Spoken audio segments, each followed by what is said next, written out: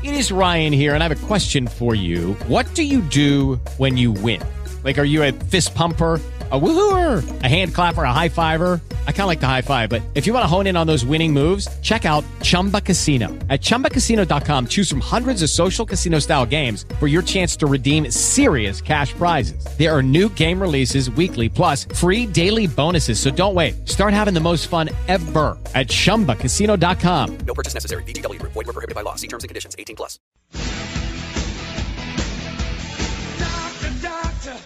You've got Dr. Wendy Walsh here on KFI AM 640. It must be Sunday. Let's talk about our relationships, shall we?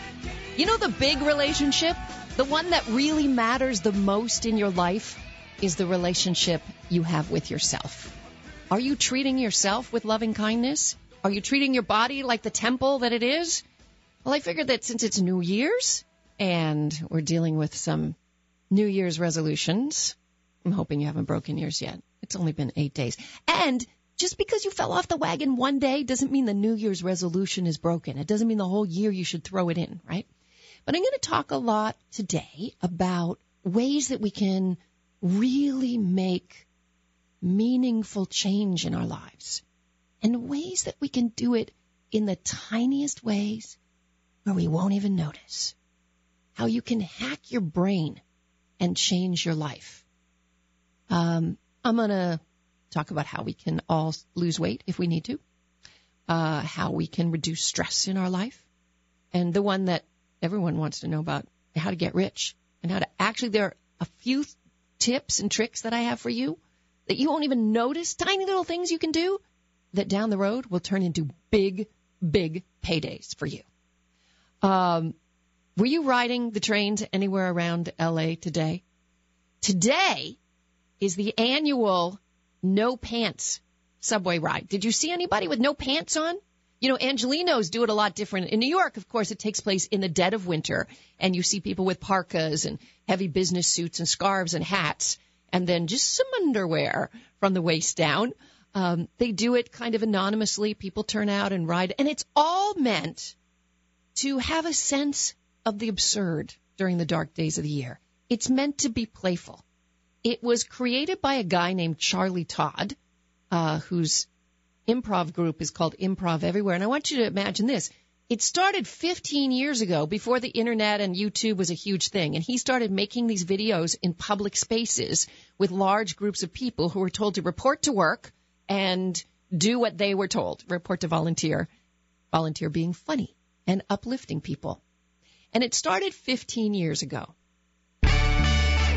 People are going through their life in a very routine way, in a very normal way, and all of a sudden there is this thing that makes it now, this like exact moment. It's like, oh, I am very alive now. That's the end goal, is that somebody goes home and they're like, you will never believe what I saw on the subway today. That's a clip from the documentary that is on Netflix, and I believe it is called Creating a Scene, and it's the story of how Charlie Todd created Improv Everywhere to create humor and life during the doldrums of a boring day. Now, of course, Angelinos take the no-pants subway ride to a whole new level. We got a little porn industry here. We got some Instagram models who decide to do it in hooker boots and lingerie. You don't have to, okay? I think the best ones are businessmen in full suits and funny-looking boxers carrying a briefcase. But if you saw somebody riding around the trains in L.A. today, and this would have been the first year, not the first year for L.A., it's been going on for a few years in L.A., but the first year riders could get all the way to Santa Monica with the new train. So if you saw someone now, you know what that is. It's to add a little bit of fun, a little bit of levity to a day that otherwise could be automatic, could be boring. In a few minutes, when I talk about reducing stress, I'm going to explain why it's so important to stay in the moment and find a little bit of sunshine in every single moment. Hey, the grandfather of psychology, Sigmund Freud, said that humor was one of the best defenses against psychic pain. So, let us talk a little bit about our New Year's resolutions and the psychology of change. How many stories have you heard? Have you read? Are you sick of it already? It's 8 days into the psychology of change. I've been speaking about it. I've been reading about it. There's a lot of research about it, and we're sitting at home going, all right already. I know, I just have to have willpower. Well, actually, you don't have to have willpower. This is the important thing to know, that research was done where they took two groups of people, and one group they said, I want you to tell yourself all day long, I will exercise, I will exercise, I will exercise, I will exercise, I can do this, I can do this. And the other group they told to create mental puzzles. What can I do today that will make it easier for me to exercise? What can I do today to move something out of the way to give me time to exercise? The interesting thing is, those that asked questions of their brain rather than tried that grit the teeth, bite the bullet, strong willpower, those that asked the questions did better. Now, overall, it was found that both groups got great unhappiness when they were presented with a plethora of temptations. Too many temptations are the things that obviously make you fall off the wagon. So the game is about asking yourself questions about temptations. What are the things that are making you eat things that you shouldn't for your body? What are the things that are stopping you from exercise? What happens when 5 o'clock rolls around and you want that glass of wine? What can you do in its place? On Wednesday, I was on the Gary and Shannon show, and I mentioned that a few years ago, I met this psychologist in the green room at CNN. And he mentions, I said, we always say, what segment are you doing? And he said, I'm doing a segment on a program I run that's a moderate drinking management program. And I sat up, because I love my red wine. I mean, it's been a food group to me for a very long time. Goes with dinner very well. And I noticed that it became a habit, not just a delicious pleasure once in a while. It became a habit. But I would never have categorized myself as a quote-unquote alcoholic. I knew I didn't need a 12-step program. I wasn't medicating feelings. I just wanted to have some days off or stop at one drink sometimes instead of two, three maybe sometimes. And so I went to parts of his program. It's called Alternatives, I think, in Beverly Hills. I'm not promoting it. I'm not their spokesperson, but I was just curious. And one of the things he said is that when people try to do moderate drinking, meaning taking days off, they don't plan a schedule for the week. So that's the first thing he taught me, is to look at my social schedule, my eating schedule, my drinking schedule for the week, and plan. Okay, I'm going to drink Monday, Wednesday, Friday, just like we do with signing up for our workout classes, right? These are the days I'm going to do that. Then you have to give yourself a positive reward. You have to, I would pour myself another go-to drink that you like. And I experimented with a whole bunch of non-alcoholic drinks. At the end of the day, I came up with this weird one. It's a non-alcoholic beer. I know, already. On ice, I serve it on ice, and I squeeze in a whole bunch of limes because I think my body was craving the acid from the wine. And so on my dark nights or my light nights, depending on how you want to look at it, that's my go-to drink. So there are ways for us to change our habits, but we have to understand that a cue comes first. You could call that cue a temptation. Then there is the behavior, and then it's followed by a reward. So in order to create success, we have to create new cues, new behaviors, and new rewards. And I want you to think about it as a Rubik's Cube for your brain, not a character flaw. If you are having trouble staying on a diet or exercising, it's not a moral question here. It's not about willpower. It never was about willpower. It's about creating the environment where you can get your brain to solve puzzles. All right, we're going to talk about how to lose weight, how to reduce stress, and how to get rich during the next 45 minutes. And when we come back, I have a tip for losing weight to hack your metabolism that you will be amazed. It worked for me. I just lost 12 pounds. I didn't even try. I didn't even notice that I was hungry. I wasn't hungry. When I come back, this is the Dr. Wendy Walsh Show on KFI AM 640. Larry Perrell, you got the news for us. What is love? Baby, don't hurt me. Don't hurt me no more.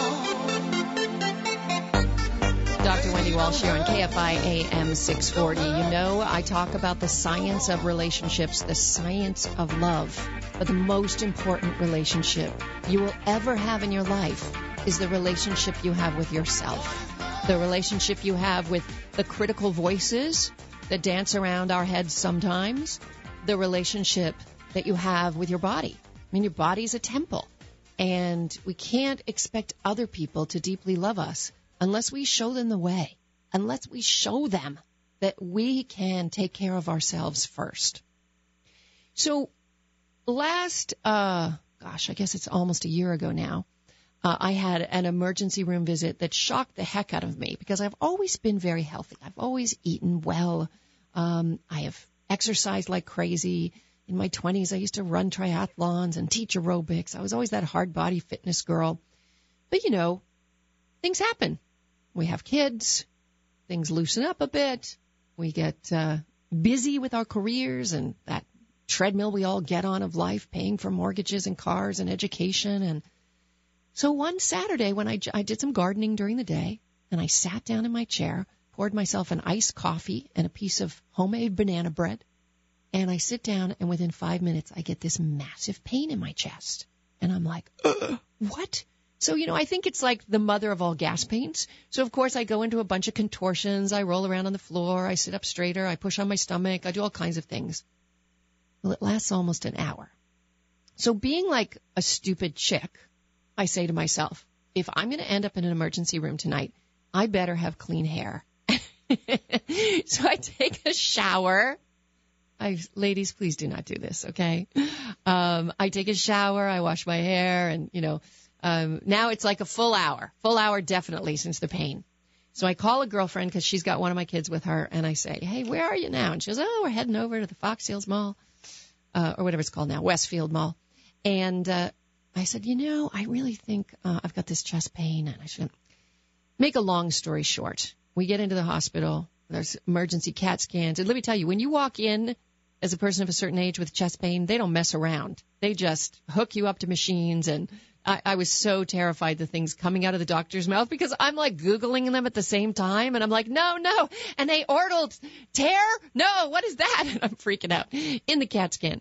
Anyway, come to find out, I have the mother of all gallstones. First ever symptom lodged in some weird place in my intestine on its way to the pancreas to kill me. Well, at least that's what my internal medicine. No, what do they call when you're like a poop doctor? Gastroenteritis, right? Gastroenterologist said.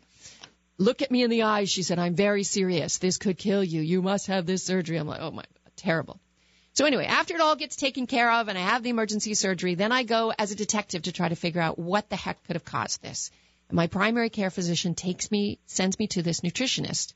And when I tell the nutritionist this happened, she said, well, I'm looking at your blood work and I see you have high cholesterol. I go, how is this possible? I eat a plant-based diet. I barely eat, you know, they say you shouldn't have protein that's bigger than a deck of cards and only once a day. And you hear people say, you know, you don't need as much protein as you think you do, right? And she's like, wow, sure sounds like the clock stopped for you in nutrition back in the 1980s. I'm like, yeah. So she said, the story now is about sugar, that cancer loves sugar, heart disease loves sugar, obesity, diabetes, all linked to high sugar intake. And I'm like, I don't eat that much sugar. Of course, she points to my glass of wine and says, well, you know, a glass of wine is basically a cup of sugar. I'm like, oh. Then she starts to tell me that all the white food, rice, pasta, bread, is also sugar, turns into sugar in our body. This weekend, I'm reading a great book that my boyfriend gave me called Sapiens. And it's basically the entire history of the human species done in very simplistic, great telling of it all. And around the 1700s was when the English discovered a field of sugarcane in the Caribbean. And the author attributes this finding of this field of sugarcane to two things. One, the tragic evolution of the slave trade. And two, the increase in major health problems in our species. Before that, the average Englishman had zero sugar in their diet in the course of a year, maybe a little honey or some fruit-based things, some real ripe berries to make a pie because there was no sugar. But within 100 years, and the terrible atrocities of the slave trade, and the sugar being sent around the world, the average Englishman was eating, or woman, 18 pounds of sugar a year. 18 pounds a year. And my boyfriend was shocked by this number. He was like, oh, my God, that's amazing. And I said, Google how much sugar the average American eats today. You want to guess what that answer is? Stephanie, do you want to guess what that answer is? If in 1700 the average person in England was eating 18 pounds of sugar a year, what do you think the average American today? 1,800? That would be crazy. 150 pounds. 150 pounds of sugar. A few months ago on my show, I talked about a New York Times article that said that in the late 1960s, the sugar industry got together and literally paid off 3 Harvard scientists and asked them to point the light, shine the light on saturated fat as the culprit in heart disease and shine the light away from sugar. One of those scientists, they're all dead now, went on to become the head of nutrition for the Department of Agriculture. They have since been piling sugar into every single food we consume. I mean, everything has sugar. I want to tell you that the easiest way in the world to lose weight without you even realizing it is not to count calories, not to count grams of fat, not to count portion size, not to count how long you're on the treadmill, but to count something else. And I'm going to tell you how to do it and how to do it pain-free. I mean it. As soon as we come back. This is the Dr. Wendy Walsh Show on KFI AM 640. Laird Perrell has the news. And when the ocean rises above the baby, Dr. Wendy Walsh here on KFI AM 640. Continuing my conversation on how to have a better relationship with you and how to find that new you. In the next hour, we have an amazing author who's going to teach us how to set our voices free, how to find your voice and be heard. But right now I'm talking about sugar. You heard the bad news that the average American is consuming 150 pounds of sugar a year. And it's mostly hidden in stuff that you don't even realize it. In fact, your taste buds are so accustomed to sugar that you can't even taste the food anymore. You're only tasting the sugar. Here's how the body works. What are fat cells, right? Fat is stored energy. It's stored energy for another day when you might reach a very hard time and it's hard to find food, right? Hundreds of thousands of years ago, it was very important to survival. But now, because we're eating so much sugar, our body's running on glycogen. It's running on sugar. It's not running. Hello, it is Ryan, and we could all use an extra bright spot in our day, couldn't we? Just to make up for things like sitting in traffic, doing the dishes, counting your steps, all the mundane stuff. That is why I'm such a big fan of Chumba Casino. Chumba Casino has all your favorite social casino-style games that you can play for free anytime, anywhere with daily bonuses. That should brighten your day a little. Actually, a lot. So sign up now at ChumbaCasino.com. That's ChumbaCasino.com. No purchase necessary. VGW Group. Void where prohibited by law. See terms and conditions. 18+. On fat cells. It's not using fat cells when it needs it. It's because it knows it's going to get another. You get a sugar high, you get a sugar low. You grab more sugar, get another sugar high, and it goes down again, right? And then you crave it again. It's so addictive. I often say with kids, it's their very first drug. And you've seen a 3-year-old cry for a cookie. You know, it's like they're crying for heroin. They need it. So the first way to lose weight is to hack your metabolism so it doesn't even realize that it's being deprived of anything and starts eating the fat instead of riding on the sugar. I won't lie to you. There are a few days of cravings and low energy, but I'm going to tell you what I did to fend off those feelings. All right, what you want to do first is get rid of all visible sugar. That means if you use sugar on anything, and yes, that includes honey. Yes, that includes fake sweeteners because they trick your body into thinking it's sugar. Trust me, just get rid of anything that you put on that's sugar. Second thing, get rid of hidden sugars. So instead of counting calories, instead of counting fat, I want you only to be looking at carbohydrate on your labels. And my registered dietitian told me not more than 25 grams per meal. And wait till you see. That's like 12 crackers, 6 crackers. It goes fast if you start eating the starch and you start eating sugar. But if you're eating healthy carbohydrates, fruits and vegetables, you can fit in a whole lot more food. Secondly, okay, so you're going to get rid of visible sugar. You're going to get rid of hidden sugar. And you're going to get rid of the white stuff. The white stuff, yep. Bread, pasta, rice, tortillas. We do this experiment I teach psychology of health counseling at California State University, Channel Islands. And some of my students told me that, one student told me that her dad counted and he was eating 40 to 50 tortillas a week. And he got down to 10 after they went on my Dr. Wendy program. But here's the important thing. This isn't about just taking away. It's about replacing. You have to stay full and satiated with good saturated fats. I know what you're saying. Saturated fats are bad for you. Let me tell you, I started eating bacon and eggs for the first time in my life and lost 12 pounds. All right, that's all I will say. Good fats, avocado oil, coconut oil, olive oil. That's what you should be cooking with, and lots of it. And if you're hungry, eat more fat. I'm not joking. If you're hungry, eat more fat. But just get rid of the sugar and carbohydrate and eat more protein. That's another thing. I was a typical woman, not eating much. And listen, if you're vegetarian or vegan, this can still be done. Hummus, baby, hummus like crazy, tofu like crazy. But you want to make sure you're getting protein every 3 hours to keep you satiated. And it doesn't have to be a 16-ounce steak. It can be an egg, some hummus. It can be some cottage cheese. I started eating cottage cheese for the first time in my life. Whole milk cottage cheese, by the way. I was looking at this registered dietitian. Are you a nut? I've never bought whole fat anything. She's like, whole milk yogurt. You might have to go to Whole Foods to find the Siggies. That's 4%. But don't do 0%. Don't do 2%. I'm like, what? Okay, 12 pounds fell off, and my cholesterol went down because I got rid of sugar. So keep calm and quit sugar. And you will be amazed that you will never be hungry. Yes, there will be a week or so of low energy as your body is switching. You're literally switching your energy system and teaching your body how to live off fat cells only. Just saying that out there. Okay, enough. Enough with the diet. I'm not a diet doctor. It just happened to me, and I feel like this is information that everybody should use. All right, let's talk about the other things we want to do this New Year's to have a great relationship with ourselves. We want to reduce stress, and we want to get rich. We all want to get rich, you know? I think you don't have to take a vow of poverty to be a good person. You can be an even better person if you're financially secure.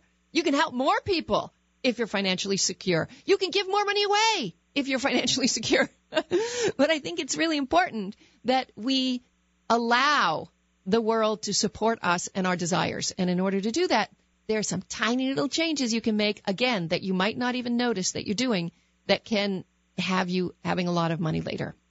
But first, let's talk about reducing stress.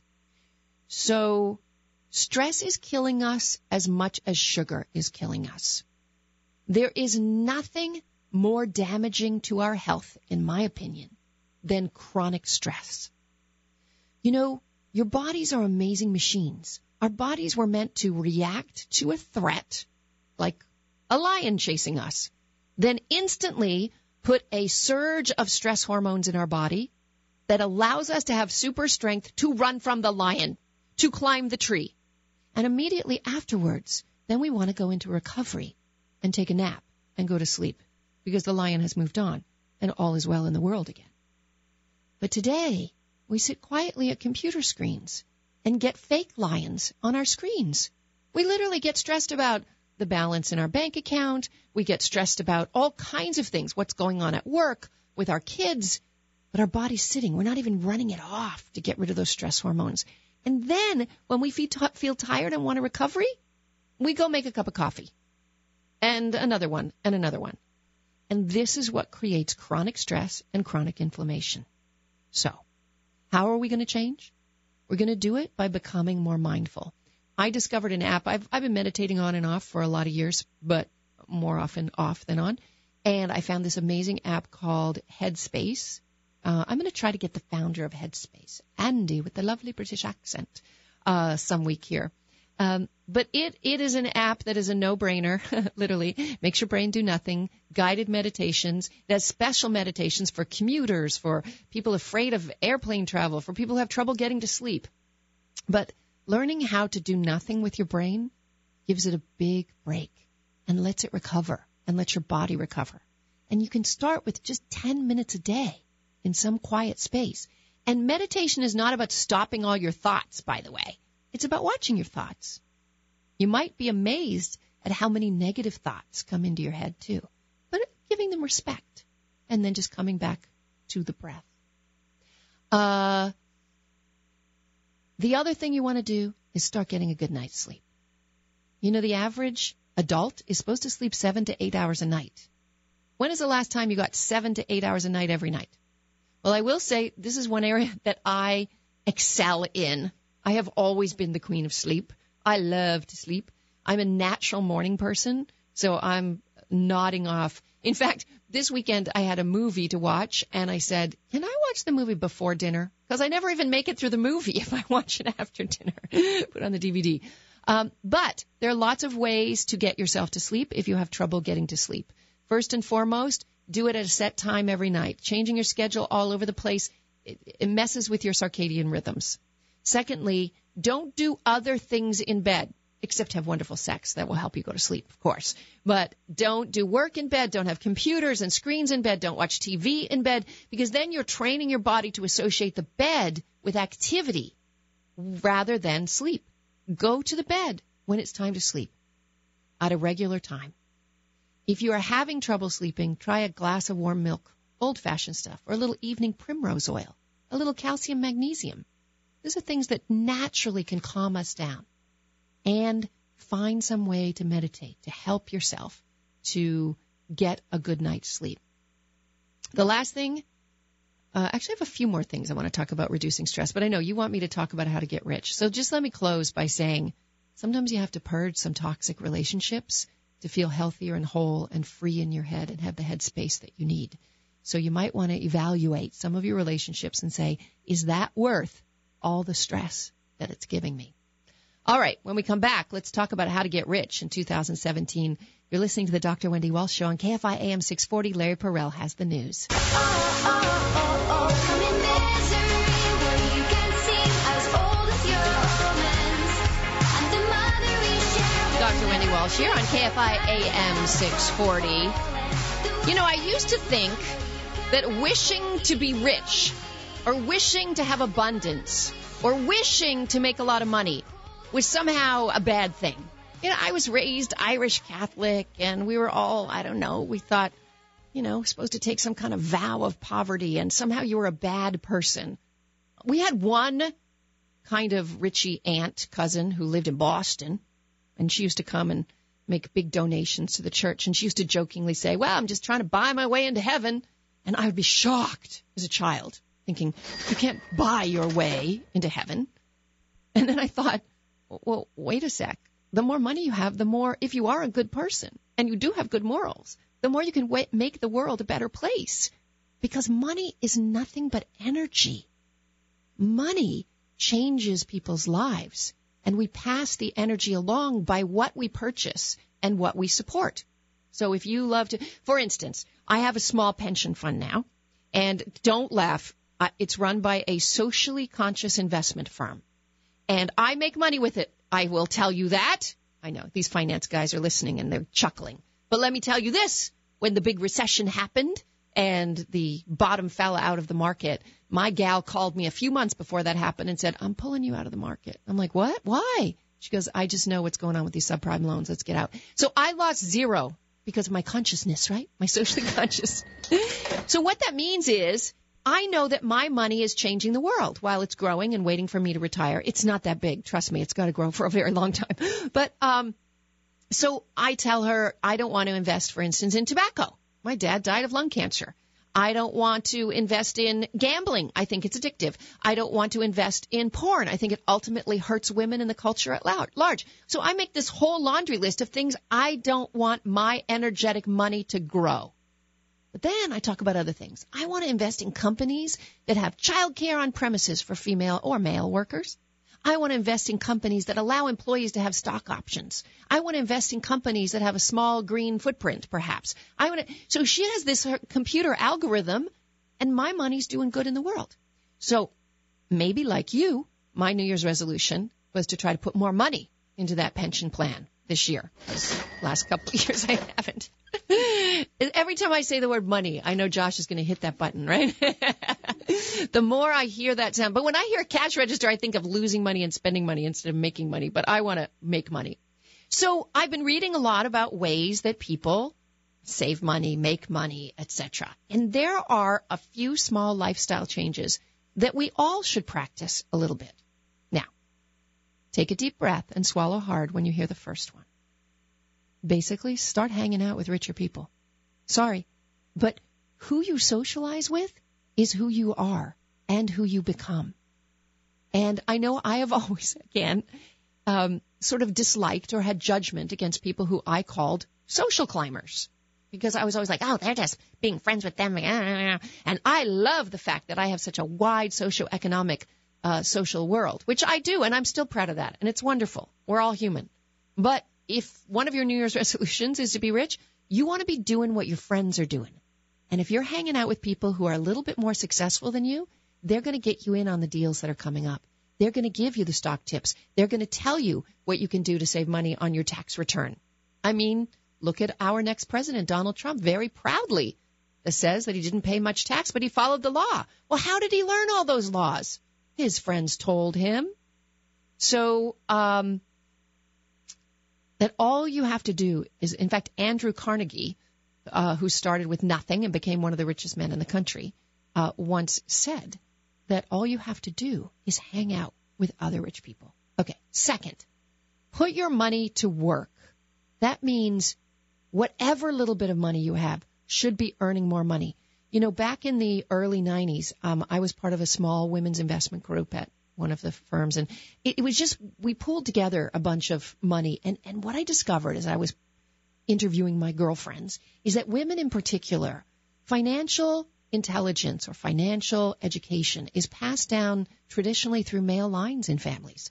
And I found, I was in my 20s at the time or early 30s, and I had so many friends who had savings accounts of more than $20,000 each. Savings accounts where they're basically losing money because it's not even keeping up with inflation. But they knew nothing about how to put their money to work. So we put together a WIG, a women's investment group, a WIG, and we would meet for coffee once a month, and we would present stocks. And we all learned a little bit about investing through that. And we did it for a few years, and it was a lot of fun. Here's another tip. Get your money out of that savings account. It is possible to have too much savings, okay? You've got to invest it, even if it's only in a high-rate money market or a CD. Get it out of a traditional savings account. Also, get used to doing uncomfortable things. If you want to build wealth, if you want to be successful, if you want to get ahead in life, you have to do it with uncertainty, and you have to be able to tolerate that. So you might not know this, but wealthy people find comfort in uncertainty. The middle class want to always be comfortable. They're trying to reduce the unknowing. But in order to actually make your money grow, you got to take tiny risks. I was talking to a friend recently that I wanted this year maybe to buy a fixer-upper house, put some money into it and try to flip it. I've never done that in my life, but hey, I know how to call a tile guy. I know how to paint. I know how to, do some cosmetic stuff. I have a good eye. I made enough of my own places pretty. Maybe I could do it. But to do that, I got to plunk down some money, right? And I got to live in it while I'm going through the mess. Can I live uncomfortably? I think I can. The other thing that we hear about a lot is this whole pay yourself first. I'm going to stop and do just a tiny bit of math for you. Let's say that you make $50,000 a year and you work a full-time job 40 hours a week. That means you work a little over 2,000 hours a year. That means that you're worth about $25 an hour. Okay? If you make about $50,000, you're worth about $25 an hour. Can you imagine if every day of your life you simply put $25 in the bank? You paid yourself for an hour of work. You paid yourself for an hour of being you. Here's the math. That comes out to $500 a month. it comes out to $6,000 a year. If you invested it at 10%, in 10 years you come out with about $116,000. But if you're lucky enough to be hearing me right now and you're in your 20s or your 30s, and you put that $25 a day, are you listening, Stephanie? She's smiling at me. If you put $25 a day away at 10% in 30 years, when you're my age, you're going to have $1.2 million. You're starting to sound like my mom. Exactly. $1.2 million. Okay? All of a sudden, I'm a financial planner to everybody. Hey, I'm just telling you how to have a good relationship with yourself. And Stephanie's busy wrapping me up. When we come back, I'm going to tell you how to find your voice and make it even more beautiful than it is. You're listening to the Dr. Wendy Walsh Show here on KFI AM 640. Doctor, give me the news. I got You've got Dr. Wendy Walsh here on KFI AM 640. Radio is such an interesting medium because you're hearing me, and inside your mind, you've got a picture.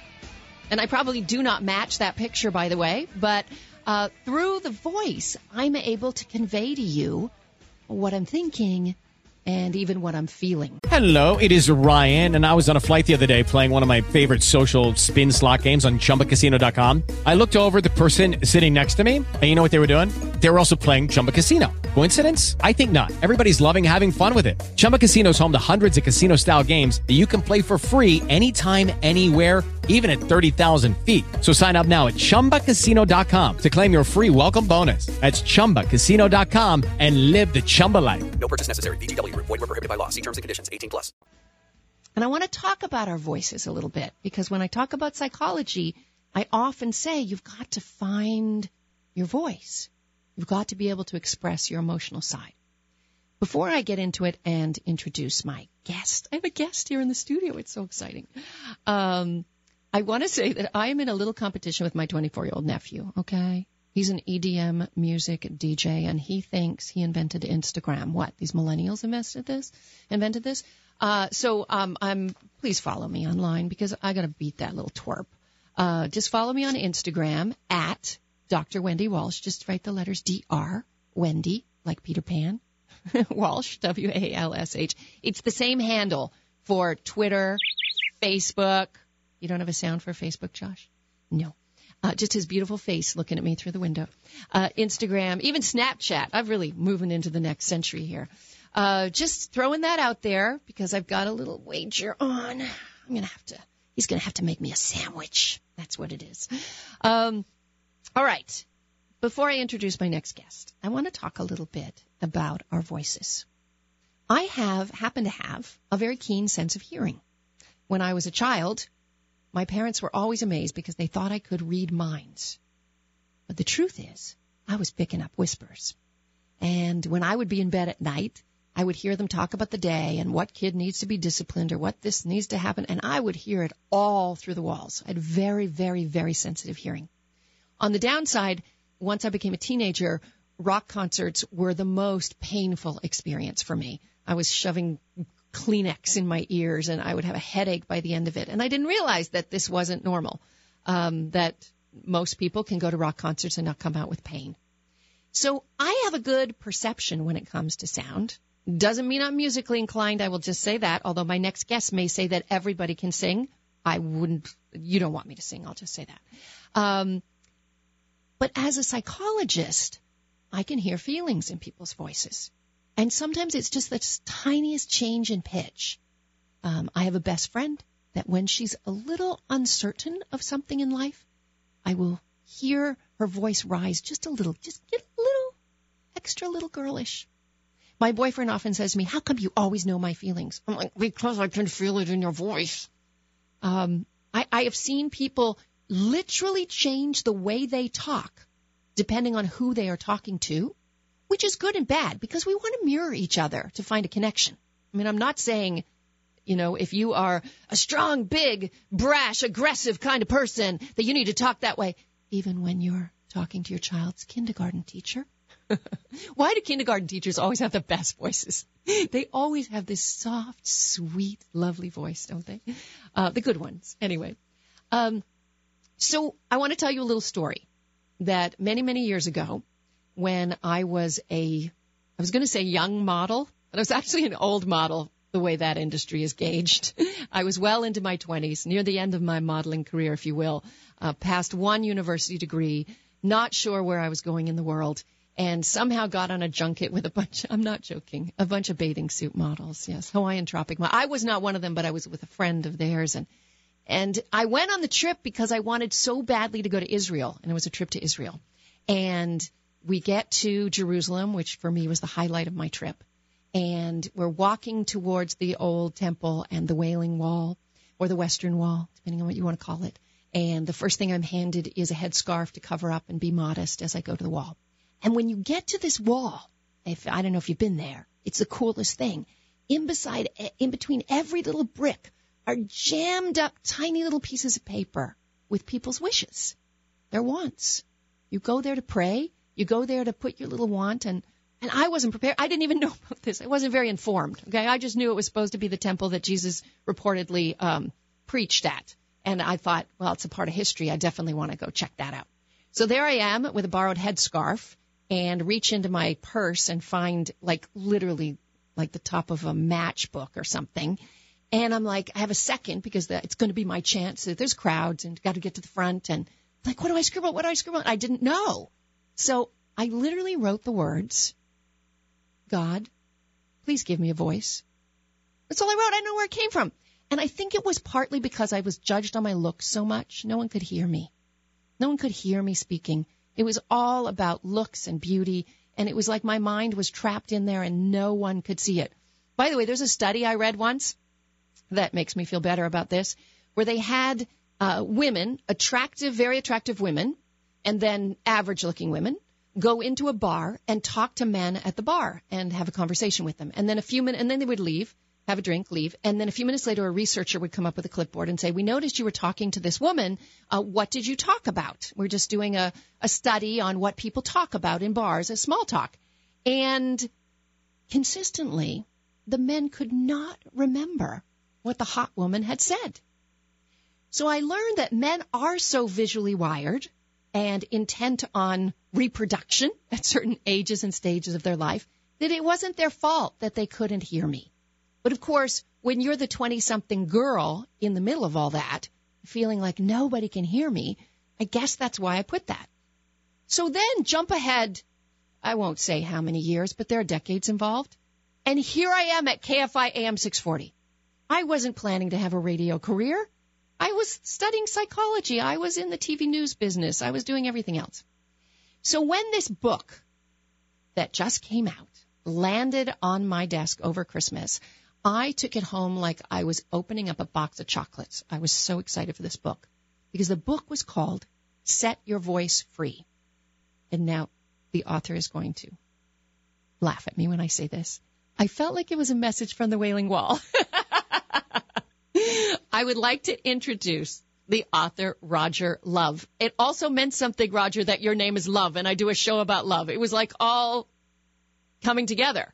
I'd like to say I got your message, but I'll just say that having listened to you in the past and now, you've come full circle because not only are you beautiful, but you have a beautiful voice. So somebody got that message. Even if it wasn't me. Let me tell our listeners who you are. Roger Love is one of the world's leading authorities on voice. I'm afraid to talk around him, thinking he must be judging me. He has vocally produced more than 100 million CDs worldwide, written 2 popular books, created the best-selling audio program Vocal Power. You have worked with so many stars. Did you teach Reese Witherspoon how to sing for Sing? Not for Sing, but for the movie Walk the Line. It was my job to teach Reese Witherspoon and also Joaquin Phoenix, who hoped they could sing when they were growing up, but neither of them actually grew up thinking that they were singers. God, I would be terrified. And so it came into my lap, and I had the wonderful opportunity of turning both of them into singers, and then she went on to win the Best Actress award for a singing role for Walk the Line. Super fun. And here she hadn't really sung professionally ever in her life. No, when she grew up, she was singing in the choir sometimes, but it was all, everything up here, I'm an angel in the south. And she wasn't that's not the sound that she needed for Walk the Line, which was a lot lower and more chesty and husky voice. So his new book is called Set Your Voice Free, and it is a book for everybody, not for singers necessarily, but anybody who wants to understand the mechanics, shall we say, and the emotions behind voice. Is that how you would describe it? I would say that we're all born with a voice, but when I came home from the hospital, I couldn't find the manual anywhere. And so I didn't know how to use it. So I knew that probably there was a difference between me saying, ah, and asking for milk, or me saying, ah, or saying I want to go to the bathroom. But there was no manual. So I literally, over the years, decided that somebody should write that manual that says we have a voice, but we really don't know the limits of where it can go, both singing and speaking. And you believe almost everybody can sing? Yes. Oh. Less than 2% of the population is actually tone deaf. And when you're at a birthday party and someone is singing happy birthday and they're off pitch, they're singing happy birthday to you. And you're like, whoa, don't give that person cake. They're not tone deaf because they're singing out of tune. If you were actually tone deaf, when you heard anyone sing, happy birthday would sound like this. Happy birthday to you. So you'd hear no pitch. So most people just don't have any kind of technique to take the instrument that they were born with and make the most out of it, singing or speaking. Okay. When we come back, will you give me some technique? Of course. Little quick lesson? I'd love to. I'm afraid. All right, this is the Dr. Wendy Walsh Show. Remember to follow me online, Dr. Wendy Walsh. KFI AM 640. Larry Perrell has the news.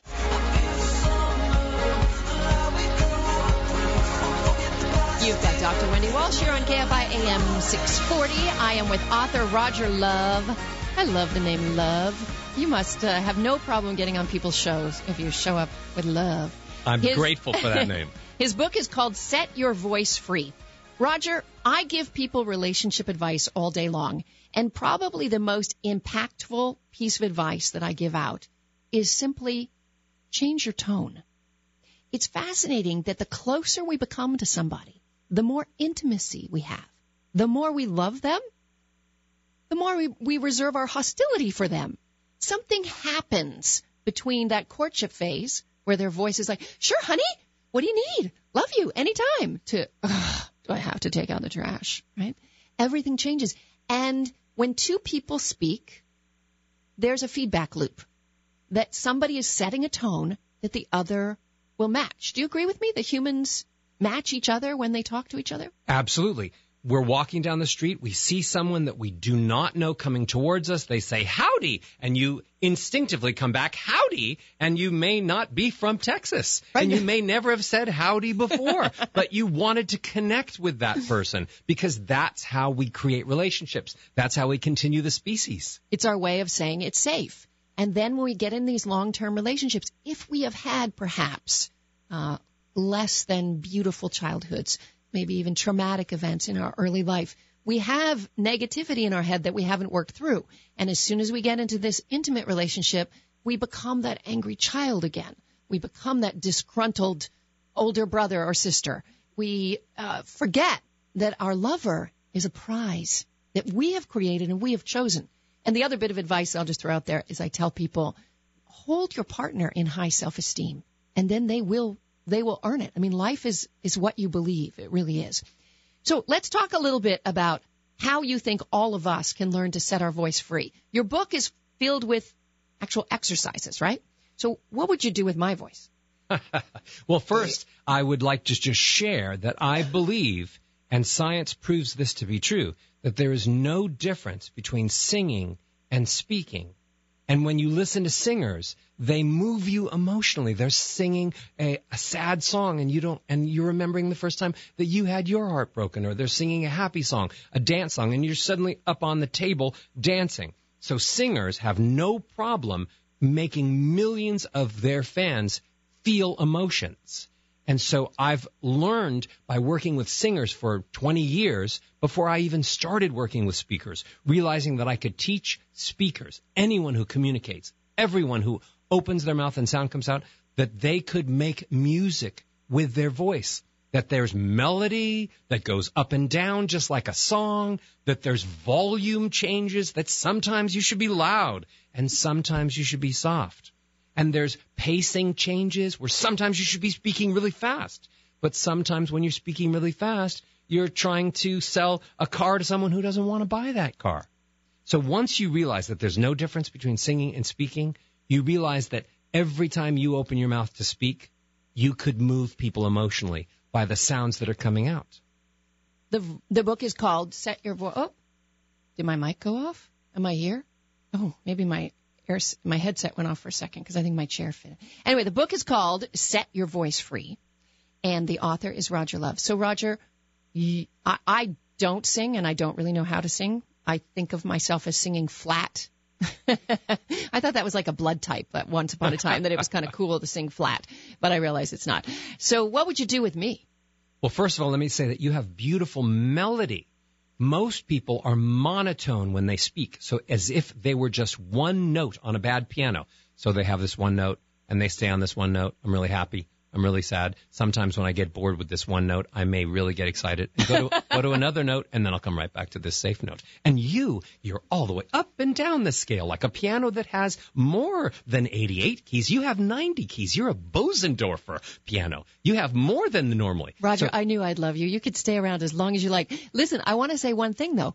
You know, there isn't a long tradition of women in radio. I mean, there have been a few along the way, and it tends to be a man's world. So I've always had this perception that I speak too high, that somehow that people are just accustomed to hearing a big, strong talk radio guy who's got these ideas, right? Like a Handel or John and Ken in the afternoon. And I come on here and I've got my little lilt and I'm up and down and I'm like, I wonder what that sounds like to people in their cars. What it sounds like is that you're happy. When you're happy, the voice goes higher. It doesn't go lower. When you're sad, the voice is down here. I lost my puppy. But when you're happy, the voice is up here. So your voice goes beautifully with your message. Relationships, be grateful for them. Be loving and receive love. Your voice is happy. Sometimes, though, here's one little thing that you do. You sometimes go down to what we call a squeaky hinge. And at the end of a beautiful melody that you're speaking, you'll get to this and you'll kind of go into here. And that is the sound of the vocal cords vibrating without any air. That's a Kardashian vibrato. And that sound, maybe that's your mind saying, well, maybe if I go down to here, I'll be a little more masculine. But you don't need to. You can go down low and still have air come out and be thick and strong when you feel like it. Okay, put me through a quick exercise. Okay, say. That people could do at home. Say, I can if I want. I can if I want. Say, my neighbor is nice. My neighbor. My neighbor is nice. And go really high. My neighbor. So see, now do this for me. Say, wee. Wee. You see how high that is? Yeah. Now say, wee again. Wee. Now say, nay. Nay. So say, my neighbor. My neighbor. So you avoid all of that high stuff. I'm afraid. I want to add that to your singing and your speaking, and it'll make it even more beautiful. Fascinating. Okay, everybody at home. My neighbor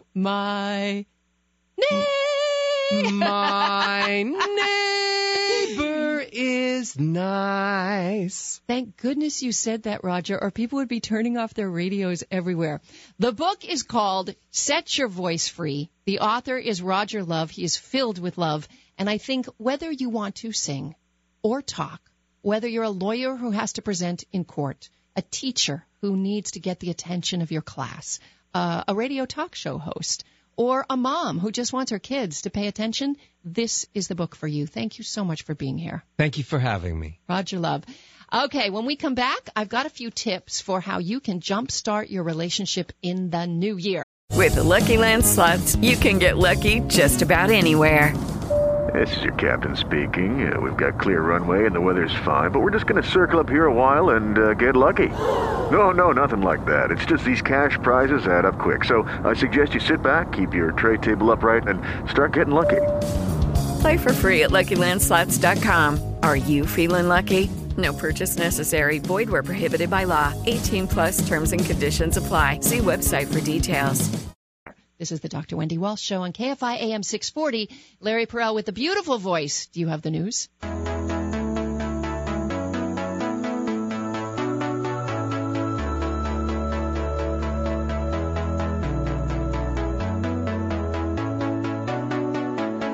We're back on the Dr. Wendy Walsh Show. This is Dr. Wendy Walsh on KFI AM 640. I was practicing those vocal tricks. I'm a really bad singer, aren't I?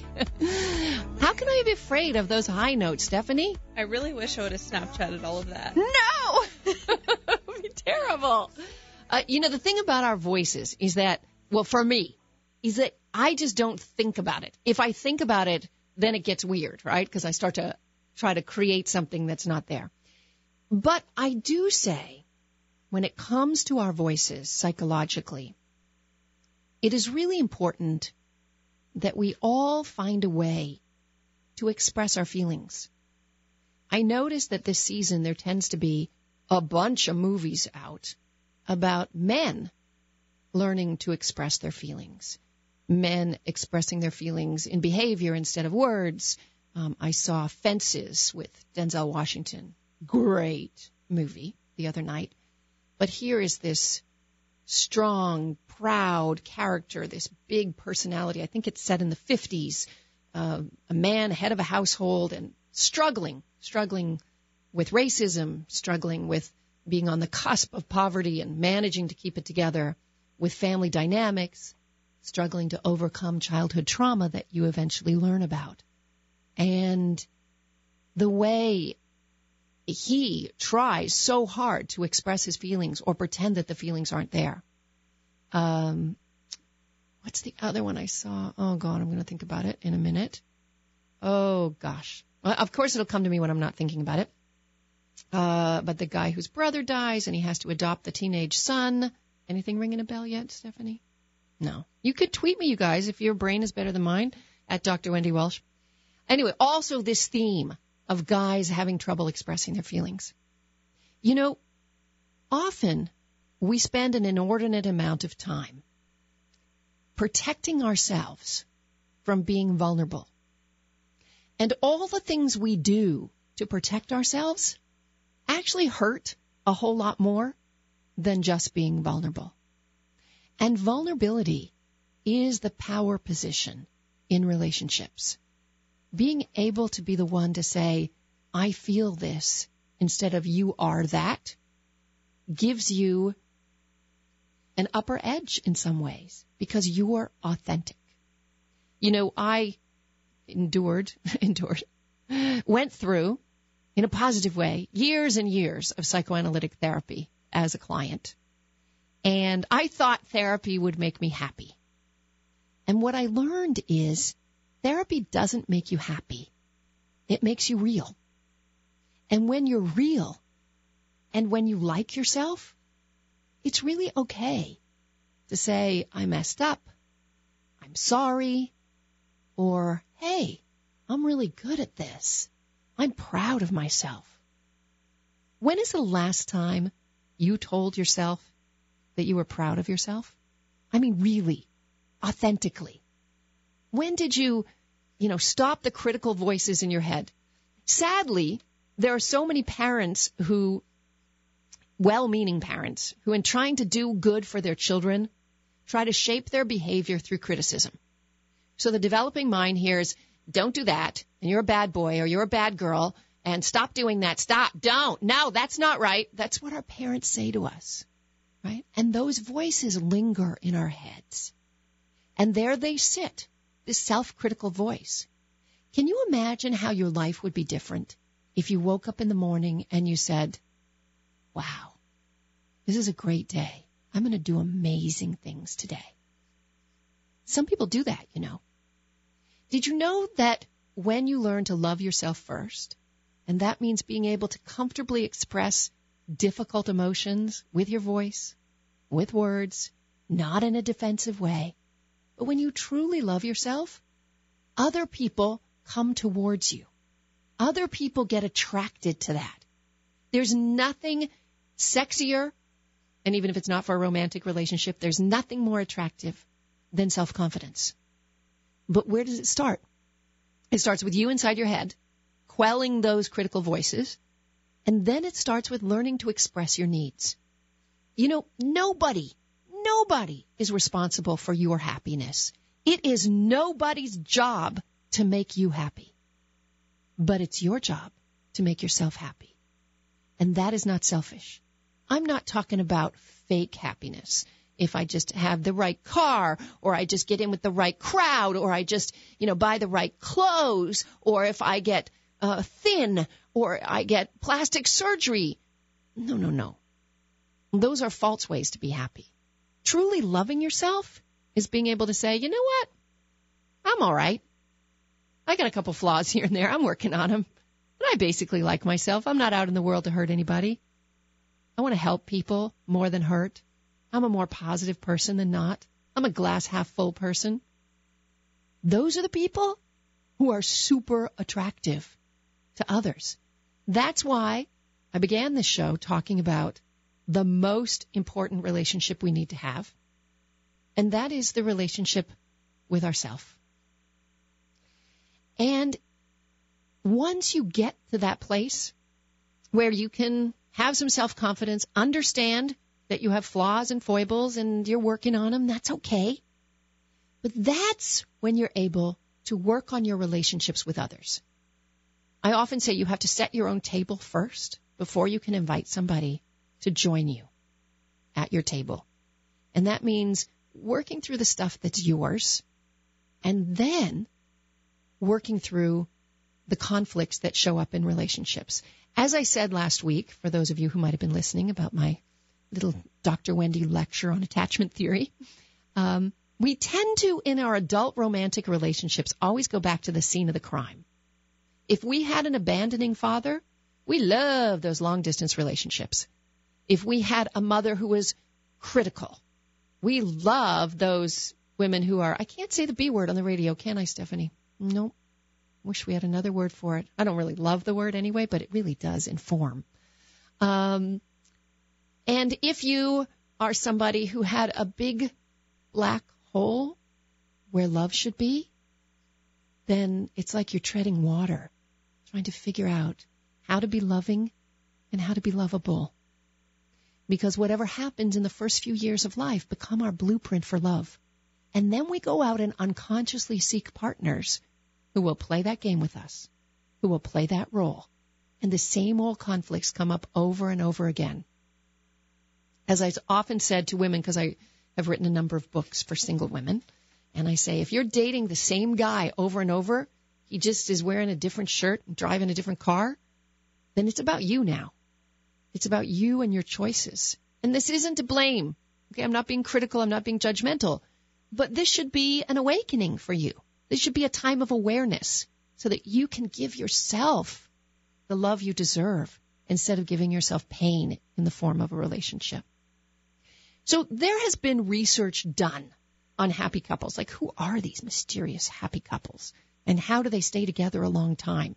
Especially in this time of so much romantic opportunity because of technology, that a new partner is but a mouse click, a thumb swipe away whenever you have a fight with your current partner.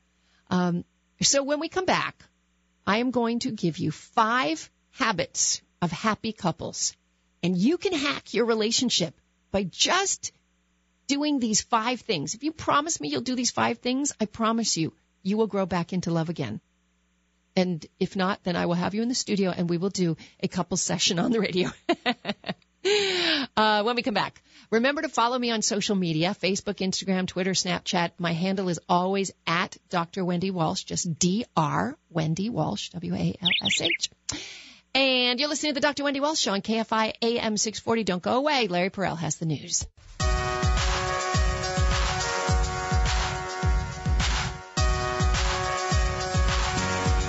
You've got Dr. Wendy Walsh here on KFI AM 640. This is my last segment today. Next week, I will be here, but maybe pre-taped, because I'm going to Iceland. I'm so excited. I'm going to be caving in blue caves and going in the Blue Lagoon. Google that. You'll see. Picture me in the Blue Lagoon. I'm very excited, and I think we leave Saturday. So, but I will still be here in heart, in soul, and in voice, because Stephanie will make some magic happen. The magic of radio is what we'll make happen. Let's talk about how to hack your relationship before I get out of here today. There are ways, small things that you can do that can dramatically change your romantic relationship. And these are habits of happy couples, people who do it all the time. So the first one is make the tiny moments count. It's not about date night, which is often forced happiness or forced love, in my opinion. It's about taking everyday opportunities to connect with your partner or do just small things. It might mean, grabbing the newspaper and handing it to him so he doesn't have to get up and get it. It might mean making her a little cup of tea because she knows she's already sat down. It might mean simply touching your partner. When do you ever do non-sexual touch anymore? If you are a touchy-feely person and are that kind of couple that know how to get that dopamine going, then that's great. But if you're not, then make the effort. Hold hands. There was this research done at airports once. Psychology students apparently have nothing to do with their time except hang around airports. And all they did is recorded how much people touched at the airport. And what they found out, whether they're arriving, whether they're separating, is that couples that touched the most hadn't been together very long. That the longer they were together, the least they touched. I think we need to get back to that. So make everyday small moments count more than big romantic gestures. If you're looking for a big romantic gesture, then you're looking for evidence that you're in love, when the evidence is right inside your head. So, number 2, build each other up. You are what you think. The brain does not know the difference between imagination and reality. And if you believe, excuse me, I'm losing my voice after the voice coach was here. If you believe that your partner is great, that your partner has potential, that your partner loves you, if you believe that your partner is wonderful, magically your partner will be wonderful for 2 reasons. One is because you believe it. So there you go. People who believe they're in a happy, healthy relationship are in happy, healthy relationships because they believe it. And the second is because there's a feedback loop and your partner behaves. I always say, speak to the highest part of somebody's personality. If you are, I don't care if you're talking to a cashier in a store, a waiter, a mechanic, somebody you've just had a fender bender with in traffic, if you immediately speak to the highest part of their personality, that's what they'll give you. And it can be done in our intimate relationships as well. All right, the third thing goes hand in hand with this. I mentioned it when we had Roger Love here. Improve your tone. It's amazing how sloppy, lazy, angry, not friendly we get with the people we love the most. It's like we save the most sadistic part of our personalities for those we love the most. So it is a feedback loop. If you speak highly of someone, if you speak highly to someone, if you give someone respect, they will treat you respectfully. It is a feedback loop. I see on the news over and over again when these terrible events happen and it erupts in violence, and I'm not talking about a terrorist attack or something like that. I'm talking about 2 people engaging in some kind of conflict or argument that then escalates. When it escalates, it happens when they don't see the other person as somebody who can help them, but instead somebody who can hurt them. But any human can be an ally. Any human can be respected and can be taught to give you respect back. I really, really believe that. So the fourth thing, I'm going to be doing it next week. I want you guys to do it in 2017. Try something exciting together. Some thrill, some adventure. Get out of your comfort zone. Did you know even the planning of a fun trip, and I don't care if the trip is to Bakersfield, planning of the trip increases your feelings of well-being and happiness. But do something you've never done before. Maybe this is the year you're going to go to that music festival you've always wanted to go to. Maybe this is the year that you're going to take this boat trip. We had a family over for dinner over the holidays. My daughter had a college friend home, and he brought his family who were visiting.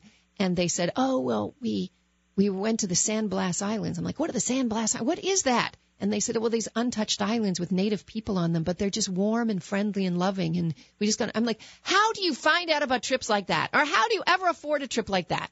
I go online. This particular trip was very affordable because it's just local catamaran owners who rent it out to a family for a week with a captain and a cook. And they don't stay in hotels. They just literally go to islands where there are native people who are warm and welcoming. I'm like, wow. I mean, just figure it out. Whatever it is. I'm going ice caving in Iceland next week. I can't believe I'm doing that. I am packing my long underwear. Trust me. Please follow me on social media all next week, especially Instagram. My handle is Dr. Wendy Walsh because I will be posting anytime I find Wi-Fi to do that thrill.